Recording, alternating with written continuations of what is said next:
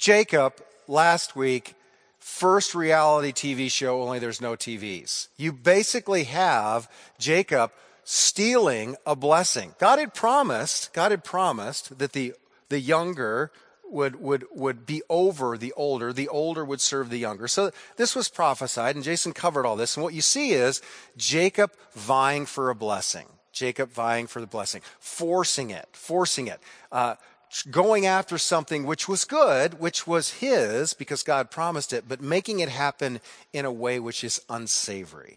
And I want to look at a question before we get started here. Why do we do things we know to be wrong? Why do we do things we know to be wrong?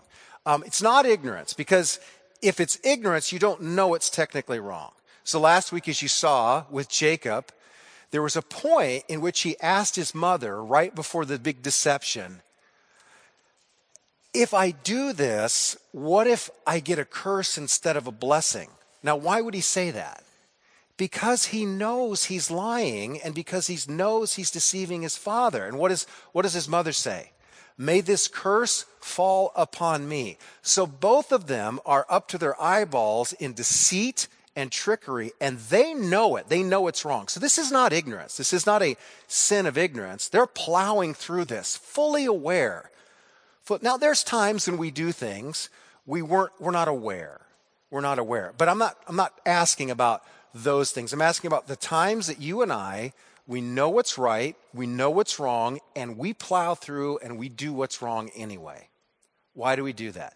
You could say that, well, it's because of sin. And that would be a correct answer, but that's too generic, it's too vague. It's like going to a funeral and saying, hey, how did they die? Well, their heart stopped beating. Well, yeah, of course their heart stopped beating. What was the initial cause? What was the cause of death? Was it pneumonia? Was it COVID? I mean, was it they get hit by a car? What happened? So sin is the right answer, but it's too generic. The correct answer that we're going to focus on today is it's misplaced worship. It's misplaced worship. That's what's going on. Three things we're going to look at today. First of all, what is misplaced worship? How do you know it when you see it? What is it? What is misplaced worship? The second thing we're going to look at is what does it lead to? What does it lead to? When you and I fall into misplaced or misaligned worship, what are the consequences? And the third thing we're going to take a look at is how do we then realign it? How does the scriptures realign our heart? How does the gospel realign our heart so that we worship rightly? See, all behavior flows out of worship, whether it's misplaced worship or whether it's God-honoring worship. All behavior, all ethics flow from worship. So that's important. That's where we're headed. So let's take a look. First of all, what misplaced worship is. Worship is simply this. It is ascribing ultimate worth to something. It's ascribing ultimate worth to something. When we sing, we are ascribing vocally ultimate worth to God. But worship, generically speaking, is ascribing worth to anything. Now, you can be Richard Dawkins, you can be an atheist, you can be someone who does not believe in God, but you all of us, all people on the earth, are full-blown worshipers. Because everybody ascribes ultimate value to something. You may not be a Christian, but everybody ascribes ultimate value to something. So that's what worship is. Now, blessings is any good thing. Any good thing. Could be health, could be wealth, could be success, relationships, honor, a good family, esteem. In Jacob's case, he's going after a blessing. Yes? He wants the blessing. He wants it from his father. He wants to receive the rights of the firstborn, even though he's the secondborn. Now, this is legitimate because God has told Rebekah through a prophecy that the younger, or rather the older, will serve the younger. So it is through Jacob that the promise of Abraham is going to continue. So he wants something which is good. That's what he wants. It is a good thing. It's what he desires is not the problem. It's the degree to which he desires it is the problem. And that's where misplaced worship comes in. This is where you value the blessing more than the blesser. So all of those things, and those are just examples. You could fill in the blank. Lots of different things. Any good thing, health. Is health a good thing? Yeah, it's a really good thing, especially if you don't have it. Once you lose your health, you really begin to understand, wow, health is a really great thing. Wealth, it can be a good thing. It's not wrong to aspire to have wealth. Abraham, very wealthy. Isaac, very wealthy. It's not wrong to have wealth. It's not wrong to acquire wealth. A success, not a problem. Good relationships. Who doesn't want to have good relationships? These are all good things. However, if you take any good thing and it becomes an ultimate thing, it becomes the most important thing for Jacob. The most important thing is that he has the rights of the firstborn. That's the most important thing. That good thing is the most important thing. What happens? What happens? He values the blessing more than the blesser. You follow that logic? Now, anything that you desire is a blessing, and these are good gifts from God. I'm not talking about blatant sin.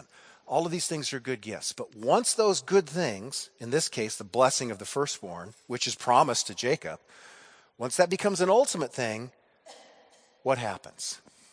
What happens, it leads to sin. Always. Always. Once you dethrone God, and I don't mean intentionally, like you kick him off his throne, but once inadvertently we begin to worship, put as ultimate value the things, the gifts which he gives us, those ultimate things, we make them ultimate, all of a sudden, those become priority. They become our center of gravity, and we orbit around them, and they direct our actions. They direct our thoughts. They direct our desires. And what happens? He says, what causes, this is James, we're jumping forward in the New Testament, what causes fights and quarrels among you? Is it not this, that your passions, they're at war within you? You desire. And you don't have, so you murder, and you covet, and you cannot obtain, so you fight and you quarrel. You don't have because you don't ask, and you ask and you don't receive because you ask wrongly to spend it on your passions.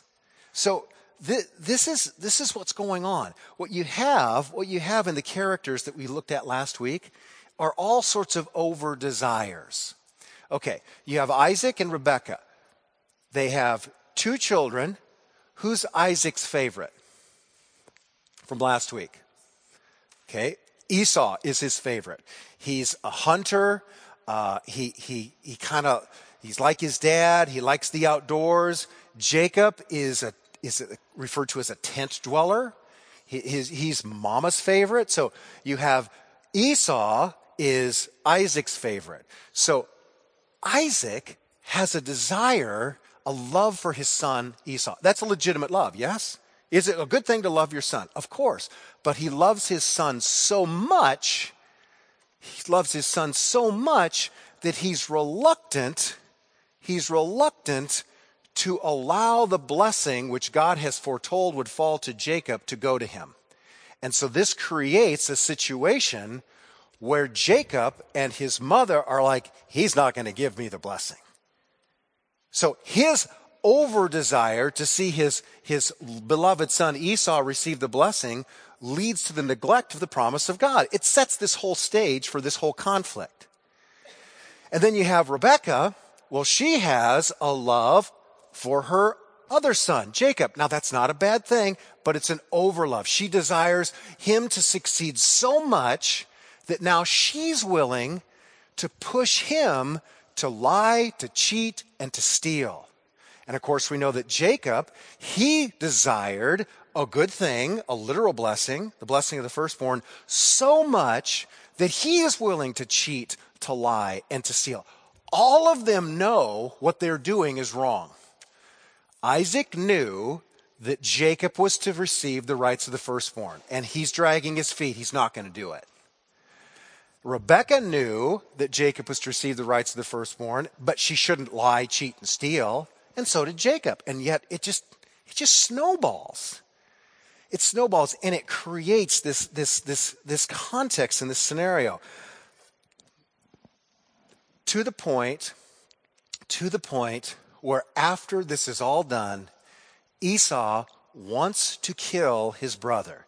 And that sets the stage for Jacob having to flee and to go to his uncle 600 miles east, Laban, and to just basically lay low and hide out for years. For years, that sets the stage. So that's what happens here. Then, and I'm not going to cover this verse by verse, but if you just kind of open your Bible and you just kind of glance at chapter 29, what do we have in chapter 29? We have Jacob arriving to Rebekah's brothers, Laban's, and he meets Rachel. And he falls in love with Rachel, this beautiful girl. And he comes to Laban and he says, I want your daughter's hand in marriage. And so Laban says, work for me 7 years, and I will give you my daughter Rachel's hand in marriage. And Jacob says, working for you for 7 years will be just like an hour.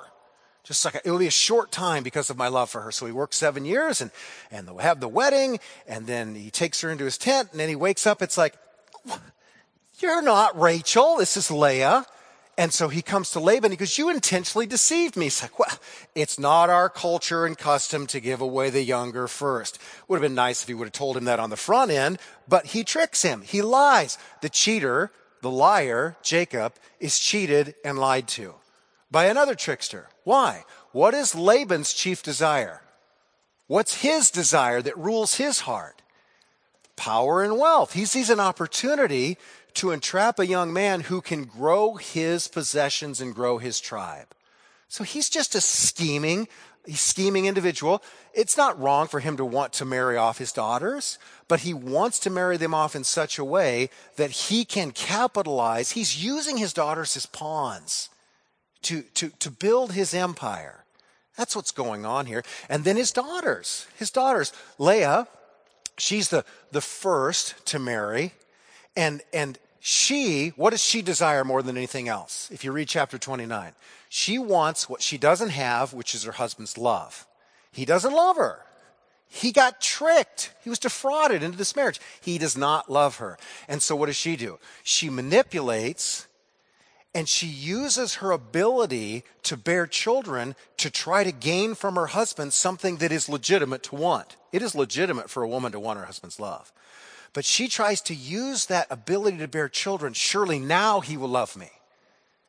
And so that drives her. She's using that to get something from Jacob that she can't get. And then you have the other sister.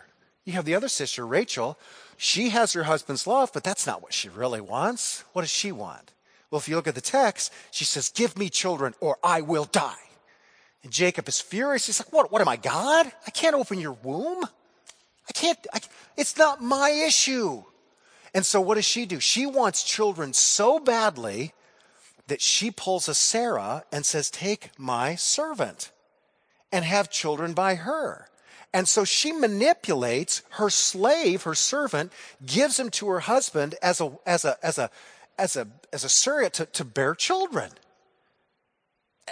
And then Leah becomes jealous now because now there's children coming from a surrogate, and so she then gives him her maid. So now we have four women involved, one husband, and you have the making of a reality TV show that is a dysfunctional mess. And it gets worse as the children grow older. Why? Because everybody desires something which is legitimate and good. Everything that they want is not sinful in and of itself. It's not wrong to want your husband's love. It's not wrong for a woman to want a child. It's not wrong for a guy like Laban to want to build his cattle empire. That's not intrinsically wrong. It's not wrong for Jacob to want the blessing of that God promised him. But when those things become ultimate things, they lie, they cheat, they steal, and they're just manipulative. They're like people because they are people.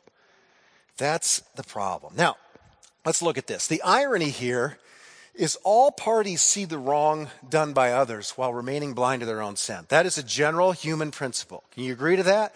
All of us, myself included, have generally, we think, 20/20 vision when we are assessing the moral character flaws of other people, including our spouses, including our roommates, including the people we work with, the people we're close to.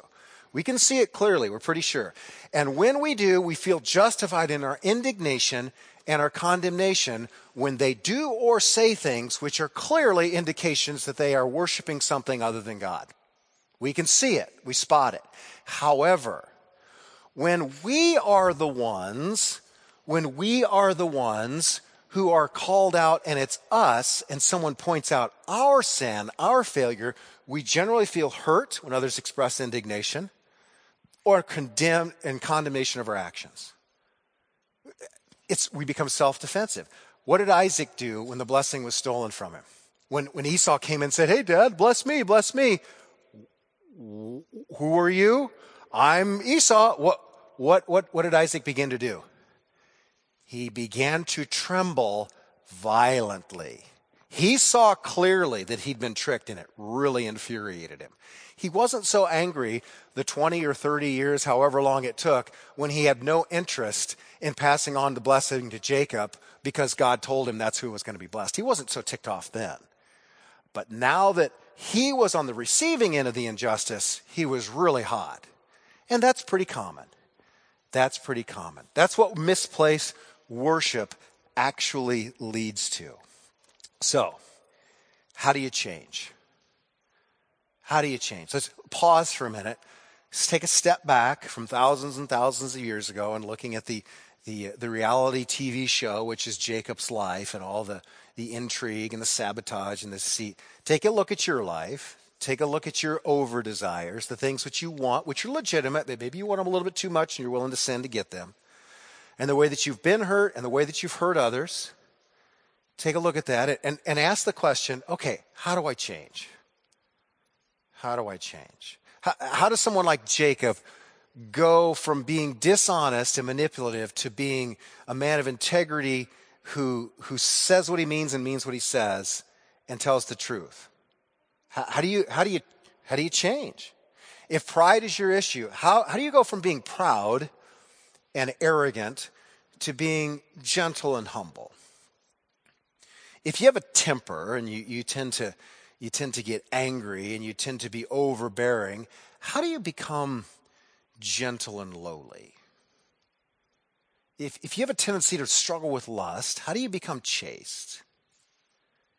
If you have a tendency to want and accumulate too much, eat too much, drink too much, want too much, how do you become frugal? How do you do that? I'll tell you what never works is just trying harder. Never works. Just resolving to not be the way that you are. Because invariably, what controls our heart is what we value most, and that will dictate what we do and say later on. So here's what Jacob doesn't hear from God. He has to encounter God. And you're not going to see this in the scripture. You're not going to see God lecture Jacob. What we expect is a sermon from God on what it means to be a good moral person and a truth teller. You kind of expect a lecture from Dad. You expect God to come down from heaven and say, "You know what, Jacob? I've been watching. I get it. The rights of the firstborn, I promised. I prophesied. I gave your mom that vision. And you were right to want that. But you know you are a lying, conniving weasel. And you need to stop." He never says that. It would be true. It would be true, but he doesn't say that. What does he do? What does he do? God helps Jacob realign his worship by giving a vision to Jacob of himself. You see, this is crucial. There is no change. There is not a heart transformation and change from the inside out until we have a proper view of the God we're worshiping. We have to see him as more than a blessing giver. We have to see him for who he is.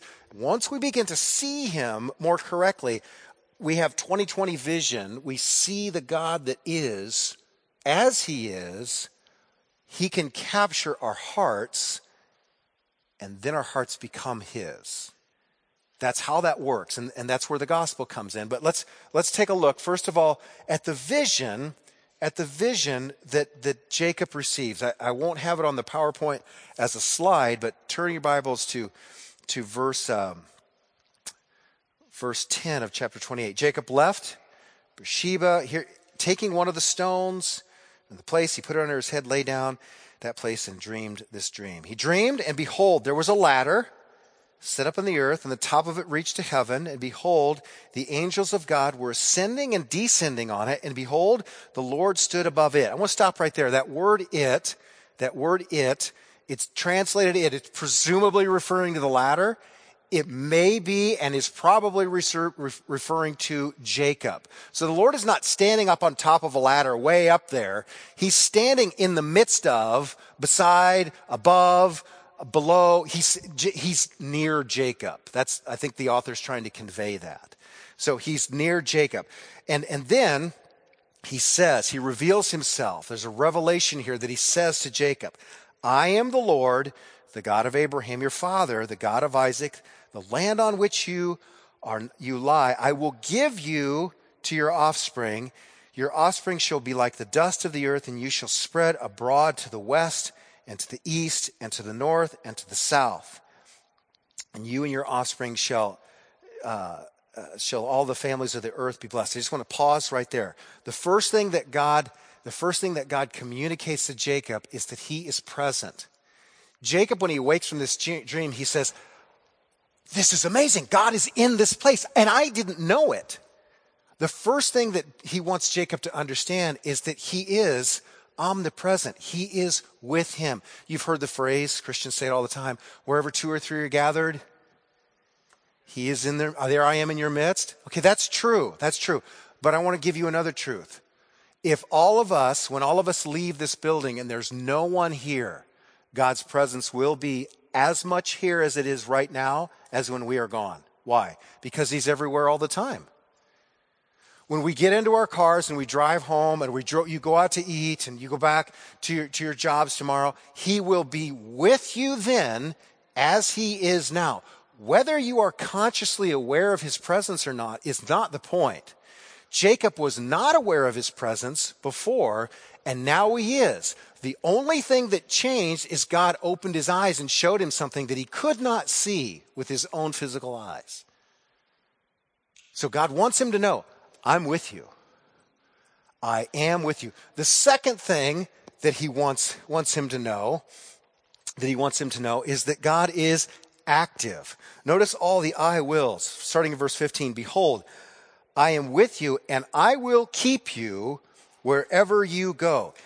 I will bring you back to this land, for I will not leave you until I have done what I have promised you. Here's what he's saying. I am not the God of the deists. You know what a deist is? A deist is someone who believed that God created the universe. They believe in God. Believe that God created the universe. He kind of wound it up, and he stepped back, and he's not active, he's passive, and he's watching. He may even be the judge of the living and the dead. But he's not a God who gets involved. He's not a God who gets his hands dirty. He's not a God who technically can be moved by prayer. He's just a God who sees and watches. That's not the God of the Bible. He's saying, listen, I'm in this from the long haul. I'm with you now. I'll be with you tomorrow. And I will not leave you until I have accomplished everything in your life that I promised you, that I promised your father, that I promised your grandfather. I'm going to see this through. He is actively involved. And Jacob needs to know that, because before, Jacob is thinking, I got to do all this, and so he's scheming all the time. God gives Jacob a vision of himself that begins to realign his worship. So then there's a response. He responds to this new vision of God. And how does he respond? Jacob makes a vow saying, if God will be with me and keep me in this way that I go, I will give me bread to eat and clothing to wear so that I come again to my father's house in peace. Then the Lord shall be my God. And this stone which I have set up for a pillar shall be God's house. And all that you give me, I will give a full tenth to you. Okay, and I want you to just look at that. What is up with that vow? This is the first time, by the way, that there is a vow in the Bible. It's the first person to actually make a pledge or make a promise or make a vow to God. No one's ever done it before. Abraham didn't. Isaac didn't. Noah didn't. Adam didn't. No one has done this. He makes a bold proclamation. But notice what he says. If you do this, well, then I'll do that. What's going on with that? What do you make of Jacob's vow? There's three different ways to look at this. There's three different ways. Number one, this is a mercenary vow.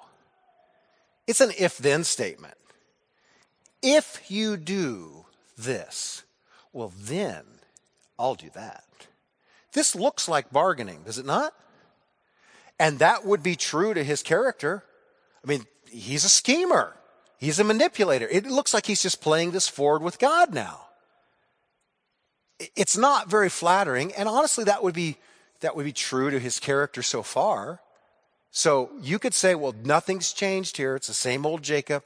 He's just playing God or trying to manipulate God. If you do this, like you say you're going to do, well, then I'll do this. Maybe. That's the plain reading. Now, a lot of commentators, in fact, I didn't look at every commentator that's ever commentated on this, but at least, 6, 7 looked at these individuals. Many of them, at least half, more than half, are saying, oh, no, this is a bold proclamation of faith. This isn't mercenary. You see, that word, which is translated if in the Hebrew, that can also be translated since. And so what Jacob is really saying is, God, since you're going to do all these things, I'm going to live big for you. This is a bold proclamation, a declaration of faith. God, I trust you. Since you're going to do all these things, well, then I'm going to do this. Maybe, but here's the problem with that.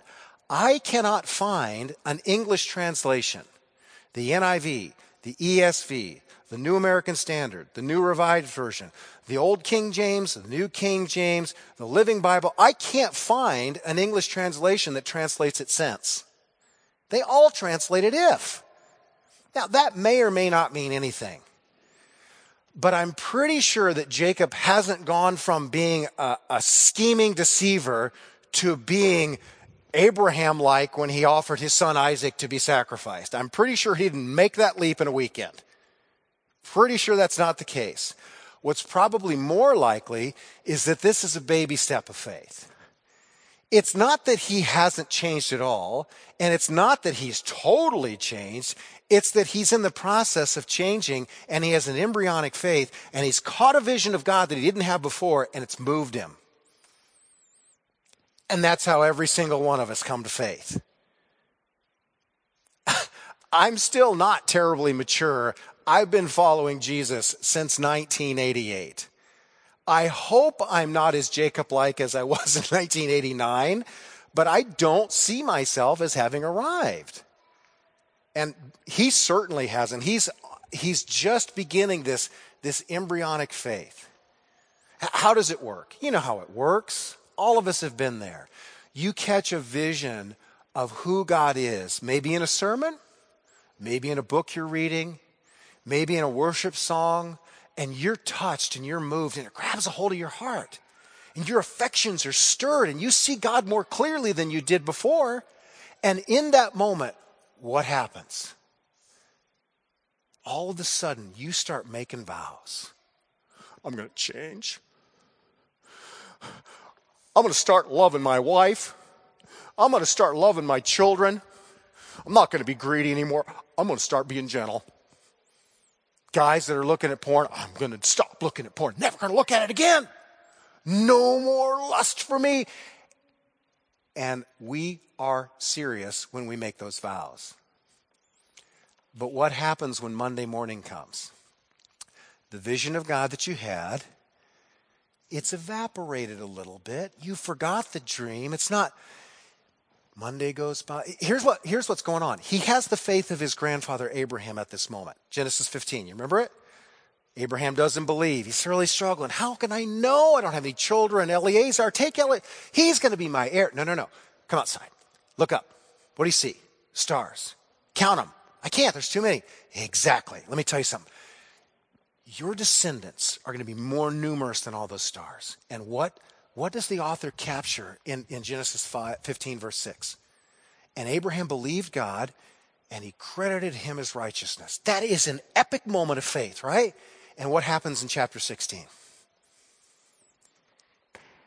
He takes Hagar, his wife's servant, and impregnates her because he forgot. He forgot. That's common. That's common. We do this all the time. We get a vision for who God is, and then it's kind of like, you drive in Iowa in the winter and you go through all the potholes, and then you got to take your car and you got to have the front end, what? Realigned. The alignment, the correction, it gets us going in the right direction until we hit a pothole. The alignment gets us going in the right direction, aligns our faith until we begin to lose sight of the vision that we have and we begin to forget. That's how it works. That's how it works. It's an immature faith, but it's faith. It's faith. It shows that he actually believes that God is going to do something. It may be a little bit mercenary, the whole if-then thing.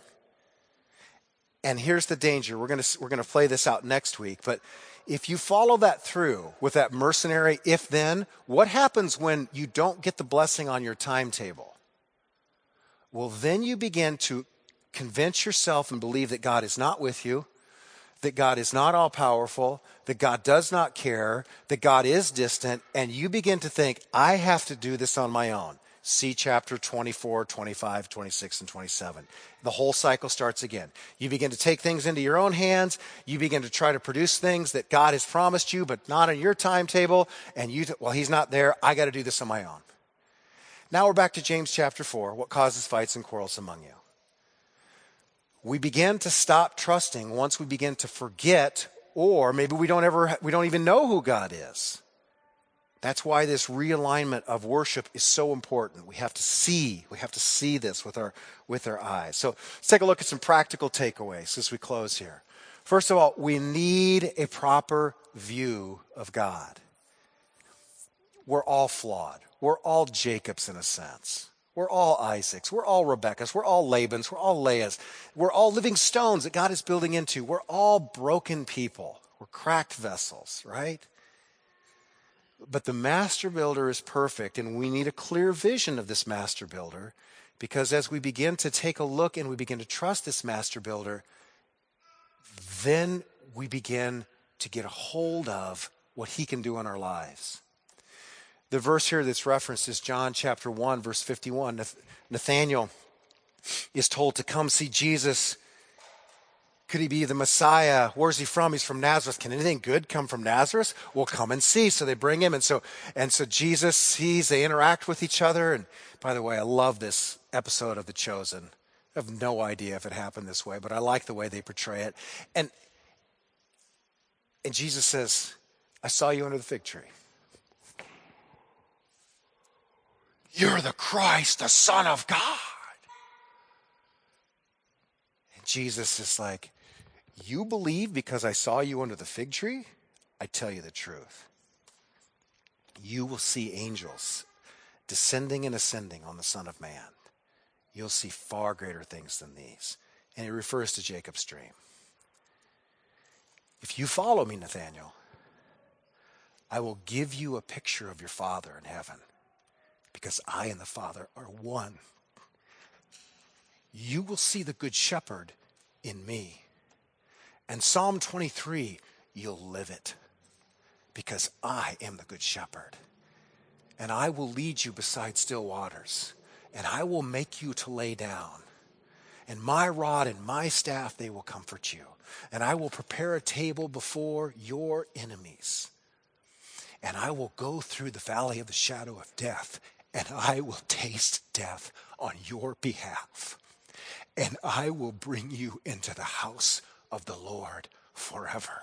For I am with you now, and I will never leave you, and I will never, ever forsake you.